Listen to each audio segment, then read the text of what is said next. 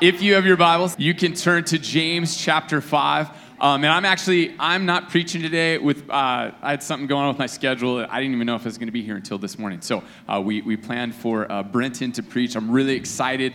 I met Brenton just over a year ago at a camp, and we realized we're both from Camas, and we start talking church, and suddenly he's talking to me about Greek and Hebrew. I'm like, oh wow, okay, let's talk more and more and more. And anyway, I'll let him introduce a little bit more of himself because I know he is newer to Harvest, but I'm really excited for just us as a body to have Brenton preach from James chapter 5 this week. So let's give it up for Brenton.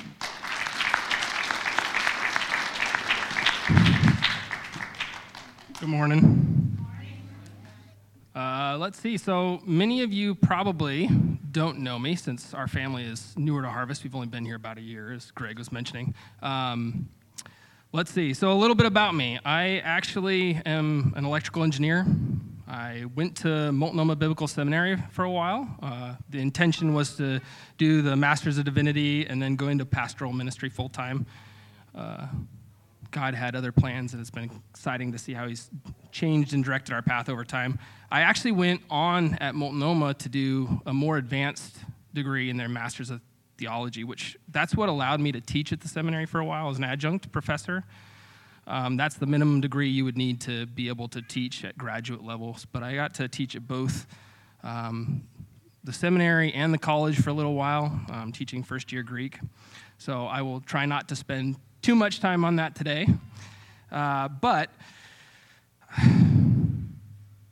the truth is I actually have preached in a lot of various settings over the years, but more of my time has been spent actually teaching, which the main difference there, you're both communicating information, but in that kind of a setting, I can sit and have conversations back and forth a little bit easier, and so today that's not quite as easy as I stand up here with as many people as there are and the people online as well. So I hope, though, that as we engage James chapter 5 today, that it doesn't stop there and that we can have conversation later. So I'm hoping that this will open up those conversations. So please join me as we open God's word together. And I'm going to give you a disclaimer. This one is a doozy. All right, James chapter 5, verses 1 through 6. Come now, you rich, weep and howl for your miseries which are coming upon you. Your riches have rotted, and your garments have become moth-eaten. Your gold and your silver have rusted, and their rust will be a witness against you and will consume your flesh like fire. It is in the last days that you have stored up for yourselves treasure. Behold, the pay of the laborers who mowed your fields, and which has been withheld by you, cries out against you. And the outcry of those who did the harvesting has reached to the ears of the Lord of Sabaoth. You have lived luxuriously on the earth and led a life of wanton pleasure. You have fattened your hearts in a day of slaughter. You have condemned and put to death the righteous man. He does not resist you. Wow. Now, this is not the happiest passage in James. It's pretty harsh, right? In fact, at first glance, there's not even a lot of hope here, right? It's just what feels like a warning and a condemnation. Now, 2 weeks ago at the family meeting, Pastor Greg mentioned that he didn't really feel comfortable talking or preaching about money. And that's because it's a hard topic to talk about in church, right? As he said, though, money is a part of our worship. It's important how we use it, and we should want to be generous with it. In our passage today, James addresses how the misuse of wealth does not go unnoticed by the Lord. See, God takes note of the oppression by the greedy. And you know what their reward will be? It'll be misery. Now, notice that James is not saying here that it's wrong to be rich, but that confidence in riches, especially those that come from exploitation, that's what is foolish. The way that we earn and the way that we use our wealth is very important to God. So let's go back to the larger context of James, right? So in this book, we are continually reminded that our lives should reflect, right, the way that our faith in Jesus Christ is played out. It should mirror God's character and the way that Jesus lived. See, James is seeking to connect our faith with the way that we live our lives. And by the time now that we've reached chapter 5, we've already addressed a whole lot of do's and don'ts. In fact, chapter 4, which we covered the past few weeks, has largely been filled with things that we're supposed to avoid. Things like quarrels, lust, murder, envy, friendships with the world, speaking evil of brothers or sisters, judging your neighbor in place of God, and arrogant boasting. Then the conclusion of all that in the last verse in chapter 4, verse 17 says that the person who knows the right thing to do and then doesn't do it, for that person it's sin. So, since that's the case, the way that we treat and acquire our wealth is extremely important. Looking at the first 3 verses together, the treasures of the rich are going to testify against them, and it's going to result in misery, and it's going to be like their flesh is being consumed by fire. So who are the rich that are described in verse 1? See, again, going back to the beginning of James, we see that this letter was written to the believers, the 12 tribes who are dispersed abroad. We see that in verse 1, very first beginning part of the book. Then, if we flipped over to James 1:10, we could also see that the rich man is told to glory in his humiliation since it's going to pass away. Both James 1:10 and then our passage here today imply that the wealth is temporal. And it is folly when that's our security. Now, from such parallels, we might assume that really the rich ones are believers that James is addressing here. However, we could also note in James 1:2 that the recipients of the letter are actually facing various trials. They were exhorted to endure these testings of faith. And as such, the rich ones may actually be unbelievers who are oppressing the recipients of this letter. And honestly, various stances in different commentaries and different sermons, you can hear them at different times. They take a little bit different view on this. And so the question is why is that important? Was James just trying to encourage the oppressed believers who are enduring these trials? Or was he warning and telling the greedy rich believers to stop that behavior? The answer could include both. Now, we can tell from our specific text that is addressed to rich people who oppress the people who depend on them. And therefore, it acts both as a polemic against the rich, believer or unbeliever, who oppress, but it's also an encouragement because when you are oppressed by the rich, God takes notice. Honestly, it doesn't really matter in some senses who is addressed because the results are a warning and an encouragement. For those that have children or that work with children, you might understand this very, very clearly. When you have 2 kids that are fighting over a toy that one stole from the other, right?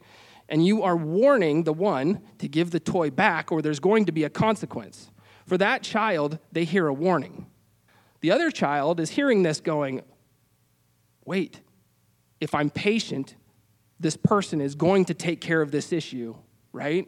And so they are being encouraged to wait while the person in charge can deal with it.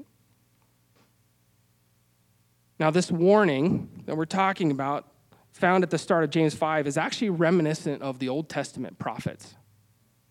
Words like weep, Clio, and the wail, or in this text, howl, hallelujah, draw to mind the judgment that's going to come on the great and terrible day of the Lord. Wail, hallelujah, is a term that's used one time in the New Testament, right here in this passage. And yet, it's used a lot in the Greek translation of the Old Testament, in the prophets, specifically like Isaiah, Jeremiah, Ezekiel, Hosea, Amos, and Zechariah. And mostly, it's in a passage that's talking about coming judgment. Let's look at Isaiah 13:6 for a minute. In Isaiah 13:6, the context again is the judgment on the day of the Lord. Isaiah writes, "Wail, alalizo, for the day of the Lord is near. It will come as destruction from the Almighty." Another place that we see this is in Amos 8. If we turn over to Amos 8:3, where the judgment of Israel is being discussed. Amos writes, "The songs of the palace will turn to wailing, alorizo. In that day, declares the Lord God, many will be the corpses. In every place they will cast them forth in silence." Now, if you guys have a few minutes later, you really should read all of Amos 8. In that chapter, the Lord denounces the people who are trampling on the needy, using unjust scales. And then he warns them of the coming judgment. There are a lot of similarities, actually, between that Amos 8 passage and our passage in James 5. And we would do well to heed the warning in our own behavior and finances. Now, these passages from Isaiah and Amos were intended to warn the wicked, but they also show that God is going to take action. It will not go unnoticed. And the punishment is going to be severe. While the miseries of the rich may not be here yet, they are assuredly coming. They're not going to escape. It's just like in the Old Testament. They weren't able to escape when they continued in sin either. And in fact, neither will we. So what do the rich people place their confidence in here? James says it's placed in their wealth, not God. And for this reason, when things are rotten or decayed, we tend to react, not just at the smell, but even at the thought of such things. Now, when I worked for a while in Kansas City, my little sister came to live with me. And we would, in the evenings, after I got off work, we'd go over to a Christian coffee shop. It was called Hormler's. It was a great place to hang out. And each night, my little sister would get a chai latte, and she would sip it. We would talk. We would hang out with friends. And at the end of the evening, we would go home. And she would set it on the counter in the kitchen and leave it there. So after a while, it wouldn't get picked up, and I would eventually need to throw it out. I would have to take the cup, open the lid. Sorry, I'm going to try not to hurl it because the thought of it is just making me disgusted. That smell of spoiled milk as you pour out the chunky milk down the sink, right? It made me sick to my stomach every single time. And actually, to this day, I don't like chai or the smell of chai. Also, spoiled milk. So having little kids with bibs with spoiled milk on it was very difficult because that chai smell just bothered me so much. And in fact, just the thought of it makes me want to hurl actually right now. And you know what? James is saying that our confidence in our wealth is like a rotten chai latte. In the same way, he goes on to actually say that the garments of these rich people are moth-eaten, and their silver and their gold are rusted. Now, in biblical times, people didn't have large closets for their clothes and their shoes. In fact, they had far less than what my kids go through in a single day. And they were precious. They were cherished for their materials. They were cherished for their colors. Still, James is saying that it's as if their garments are eaten by moths and are completely worthless. Confidence is misplaced if it's holding to this. In high school, I had two things which I considered valuable. One was a red 1984 Toyota pickup, and I drove that thing everywhere, which was awesome growing up in Wyoming. It was a great place for a pickup like that. The second was a necklace that I got during my senior year of high school. 30 years later, the difference between the metals used in those two things is evident. My dad still has that old Toyota pickup. In fact, it's sitting at his house. And if you were to go out and examine it, you know what you would see? A mostly red Toyota pickup with lots of holes rusted right through that steel body. Time has not been kind to it. However, my gold necklace that I got, yes, I know, a necklace, not a ring, for my senior year, is still at my house in a box. And if you were to pull it out and look at it, it's almost in the exact same state that it was 30 years ago. We know from experience that metals like silver and gold, they hold up over a long time. They don't rust, right? That's why they're so precious. That's why they are so valuable. And yet, what James is saying here is that the gold and silver that these rich people are placing their confidence in is foolish, because it is like my red Toyota pickup. When we stand before God and we examine it, it's as if it is rusted right through.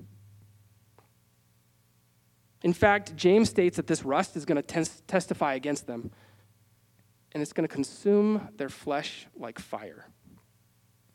The word for rust, yas, isn't used a lot in the New Testament. And it means often poison or venom, but it can also be translated as corrosion. James used it as poison in James 3:8. So if you flip over to that passage, James says, when he's talking about the tongue, he says, "But no one can tame the tongue. It is a restless evil, full of deadly poison." Paul also uses it that way in Romans 3:13. Both of these authors are picking up on the sense of this word as being poison or venom, which, when related to the tongue or to our speech, that shows just how destructive our words can be. Here, in this translation, we get corrosion or rust, and it shows that ill-gotten wealth is not only empty, but it's devoid of value, and will, as one commentator noted, it's eventually going to turn on its possessor, and it's going to burn like poison in our veins. In the end, the corrosion of this wealth is going to serve as a testimony in the final judgment against these people. The miseries that are coming upon them will consume their flesh like fire. Their treasures are worthless in the judgment during the last days. Even now, those treasures are worthless. So, in these first 3 verses, we really have seen, right, the misplaced confidence in wealth. And at this point, we're going to turn now to how that wealth was gotten in the first place. And so it kind of fits as a section together. How did these rich people get this wealth? One of the questions that we might ponder a minute is, does the Lord still notice oppression of the wealthy? Like he did during the Old Testament? Does he notice when I oppress or when I'm being oppressed? Yes, the oppression of the greedy is heard by the Lord of hosts. Now, a little context might be helpful to understand why our experience today is actually a little bit different from the early church. Now, modern society, especially in the U.S., uses very little human labor on food production. Now, that's thanks in part to things like machinery, advances in farming technology, and very few people now are required to produce the food that actually we enjoy every day. And a single piece of farm equipment can now accomplish more in that day than it would have taken a whole crowd of people weeks to do. That often was done by hand, too. Things like farming and ranching, hunting and gathering involved a small number of people to produce the food for millions right now. The ability to refrigerate changed how long food could be stored, and it actually allowed us to be able to transport it across the world. When you go to the store, or when I go to the store, we're able to easily select from a variety of different foods from a whole host of different regions in the world. It's wonderful. Most of our society actually doesn't even work jobs that are related to food production. We don't. Now, this wasn't the case actually in the time of the Bible, whether you're in the New Testament or the Old Testament. Things like shepherding and agriculture actually required a majority of the people to participate. Much of the work was done by hand and with simple tools. It took large numbers of people to clear fields of stones, to plant, to weed, to harvest. Water wasn't pumped to sprinklers that would have been used for irrigation. Instead, they would have had to wait on the rains. The early and the late rains, especially for Israel, was so important.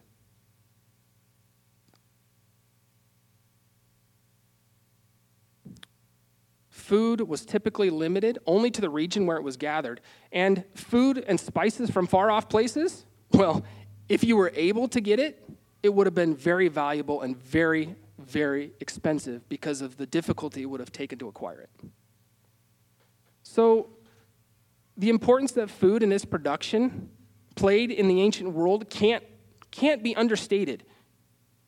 Food was produced. There was less of it produced. And it was more of it was actually lost when you didn't have refrigeration, right? So because of this, it becomes important for daily life. It's really hard to get, so it becomes expensive. In fact, calendars were actually tailored around food production. The Jewish calendar, if you look in the Old Testament, you see the feasts that are specifically related to food production. You get the Feast of First Fruits at the beginning of the harvest. You get the Feast of Weeks at the end of the grain harvest. There are lots of different places in that calendar where you can see food production being central to the life and culture of the people.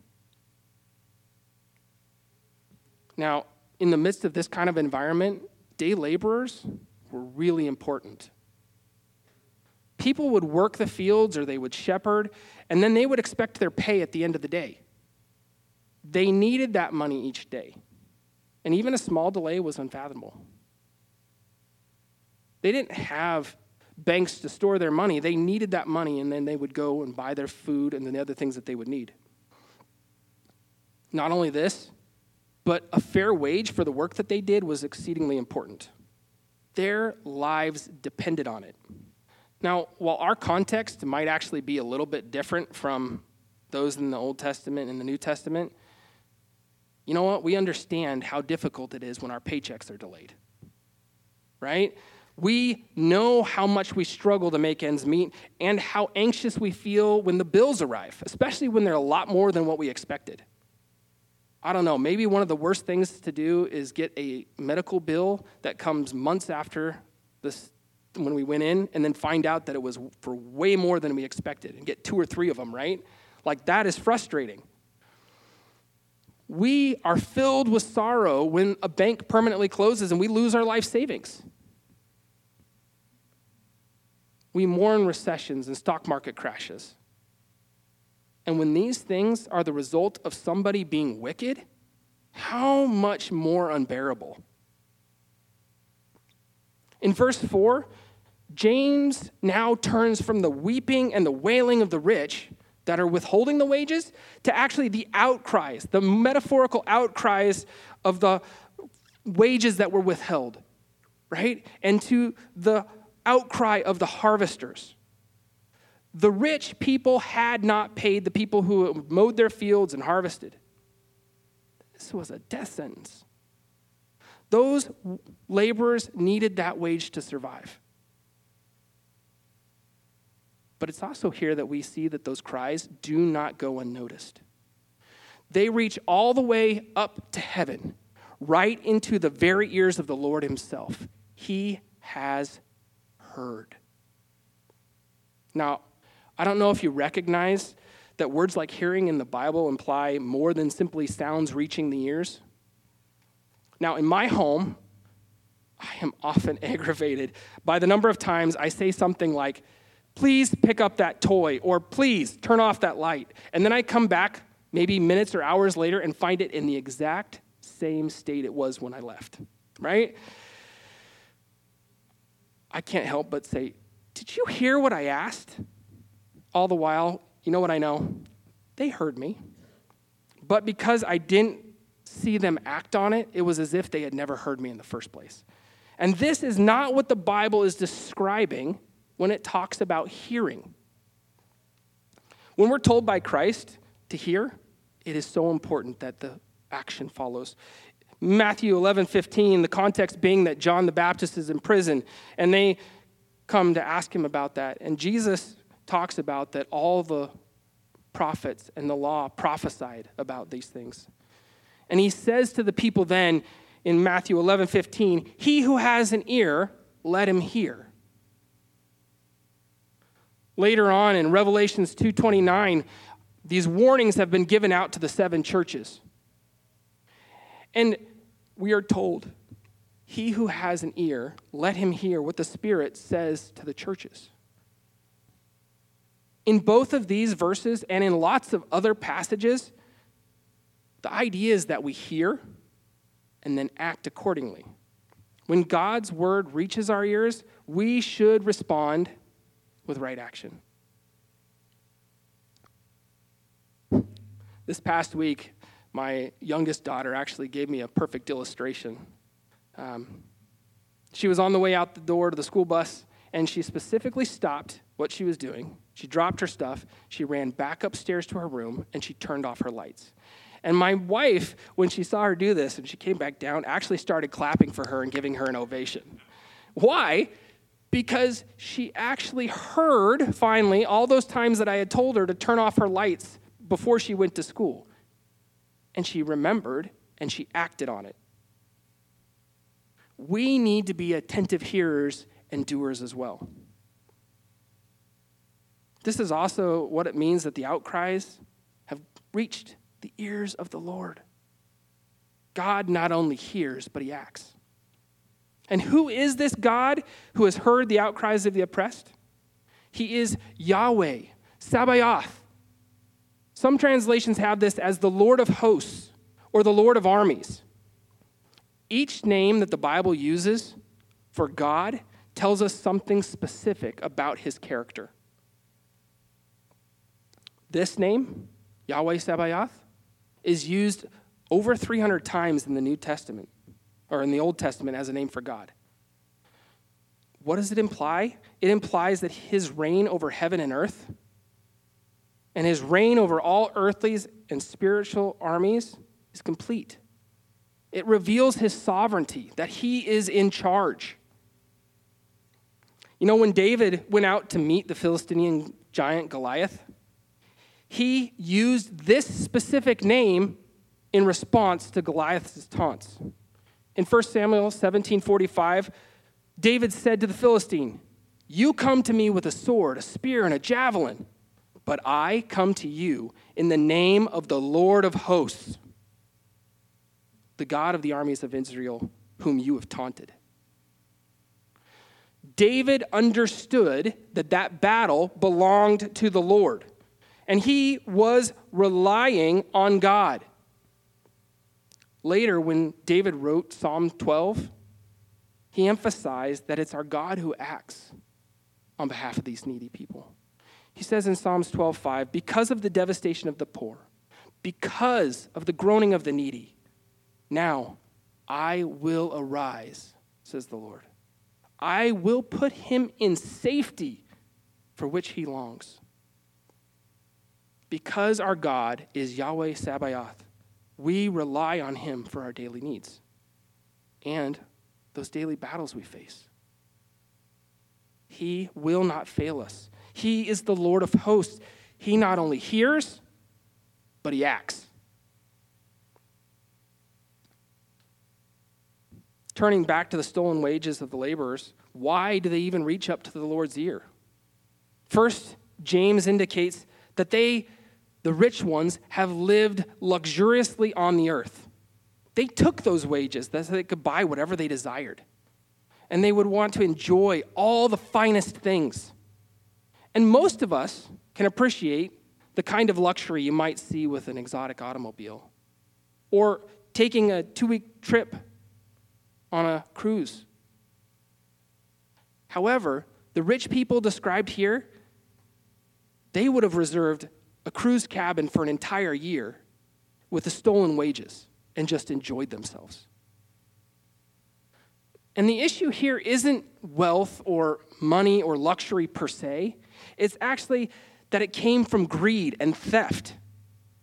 That's what allowed these rich people to live in this manner. He also goes on here to say that they have lived lives of wanton pleasure. Now, that goes way beyond theft out of necessity. They stole so that they could feel good and enjoy themselves. Sadly, this is the type of behavior that we might see in the news when we hear that some apparently wealthy person just ran off with all the finances from the company that they owned. Meanwhile, they leave behind the people to deal with the debt. They go off and live lives of unrestrained pleasure. They're looking to enjoy themselves no matter who they hurt. That's why James says that they've fattened their hearts in a day of slaughter. With their ill-gotten money, they have lived large. It was as if they were fattening their hearts with all that luxury and pleasure. You know what? It's like an animal, though, at a slaughterhouse, completely unaware of the impending doom.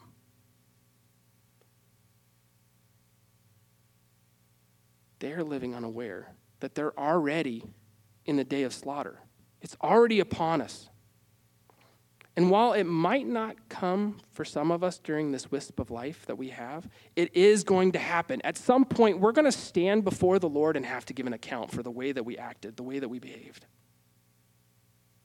And the Lord is going to hold us responsible. There's no getting out of it. And if that wasn't enough, these people, these rich ones, they condemned and they murdered. They murdered the righteous person.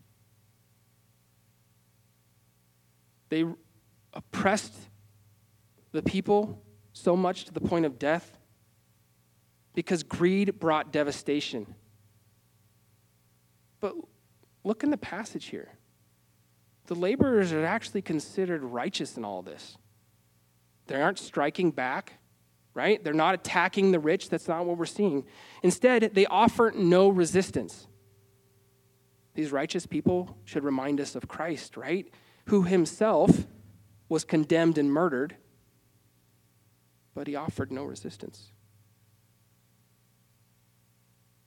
The righteous offer no resistance. And in fact, many times we can't, right? We have no means to fight back and respond. And so we are helpless and have to cry out, someone save us. The way that verse 6 ends, I ache. I ache for more. I want to know that justice is coming, right? I want to know that they're going to get their comeuppance. I want to know that the wicked won't endure forever. And with the prophet Jeremiah, I want to say, why do the wicked prosper? And why do the faithless live at ease?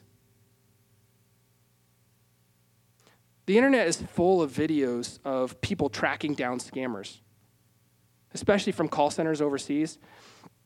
And when the call starts, I can often feel my frustration growing. I hear the smooth words that the scammers are using. They're trying to trick people, especially the unsuspecting, because they want to steal from them. And from the deepest parts of my soul, I want to yell at those scammers, stop, don't do it, right? But later in the video, my angst changes a little bit because especially when I see like these YouTubers and these people that are using the same scammers' tricks against them, like it finally feels good. On Friday, I was actually watching a video where they set up what they called the People's Call Center. Their whole intent was to hinder scammers. So they would call these call centers up and then waste hours of their time so that they wouldn't be able to call other people. Meanwhile, the other thing that they would be doing in the background is actually infiltrating their computers and their computer networks. They would be recording IP addresses, and they would actually get into their pictures and find out who these people were, where these call centers were, and then they would take that information and they would send it to the authorities. You know, when I watch videos like this one, especially other ones that I've watched where at the end of it, that the police come and actually arrest some of those scammers, like, I get excited. It feels good. My previous tension eases, and I'm actually at peace. Why? Because justice came about in the end. In James 5, 1 through 6, God takes note of the oppression by the greedy. And their reward, it's misery. We want justice when we are oppressed. But you know what? We also need warnings to stop when we are the ones that are oppressing. This passage serves as both. In it, we see that our God not only hears, but he acts. He is the Lord of hosts, our Yahweh, Sabaoth. From James, we learn that God takes note of the oppression by the greedy, and the reward will be misery. We know this misery is coming because God is the one who has heard, and he will be the one to act on it. So how we earn and how we use our money, it's extremely important to God. And in light of today's text, we should take time to actually examine our own finances and see if we're pleasing before the Lord. Are you being generous with your money? Please heed this warning.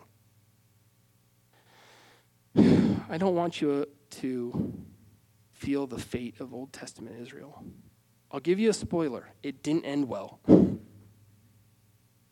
In fact, Israel was forcibly removed from the promised land, and then they were subjected to some pretty terrible events.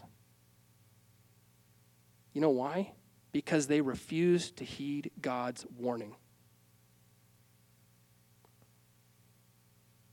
For some of us, though, we find ourselves in a little bit different situation. We find ourselves oppressed.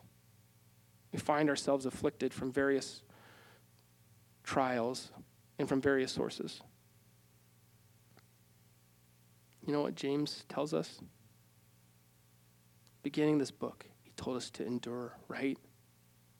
He told us to endure, knowing that our God's going to notice. He's going to act. And that's the encouragement here. He is the Lord of hosts. He is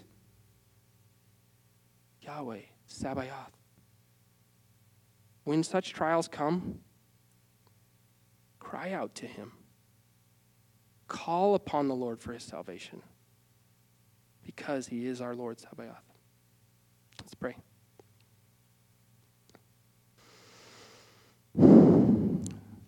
Thank you, God, that you are the one who hears. Thank you for taking note when we are oppressed, but also for warning us when we oppress others. God, cause our hearts to be more like you, to flee ill-gotten pleasure and then cling to what's right. It's difficult. Help us. May we cry out to you when we are oppressed and cling to your right hand. May we see you as you really are, Yahweh, Sabaoth, our Lord of hosts. Amen.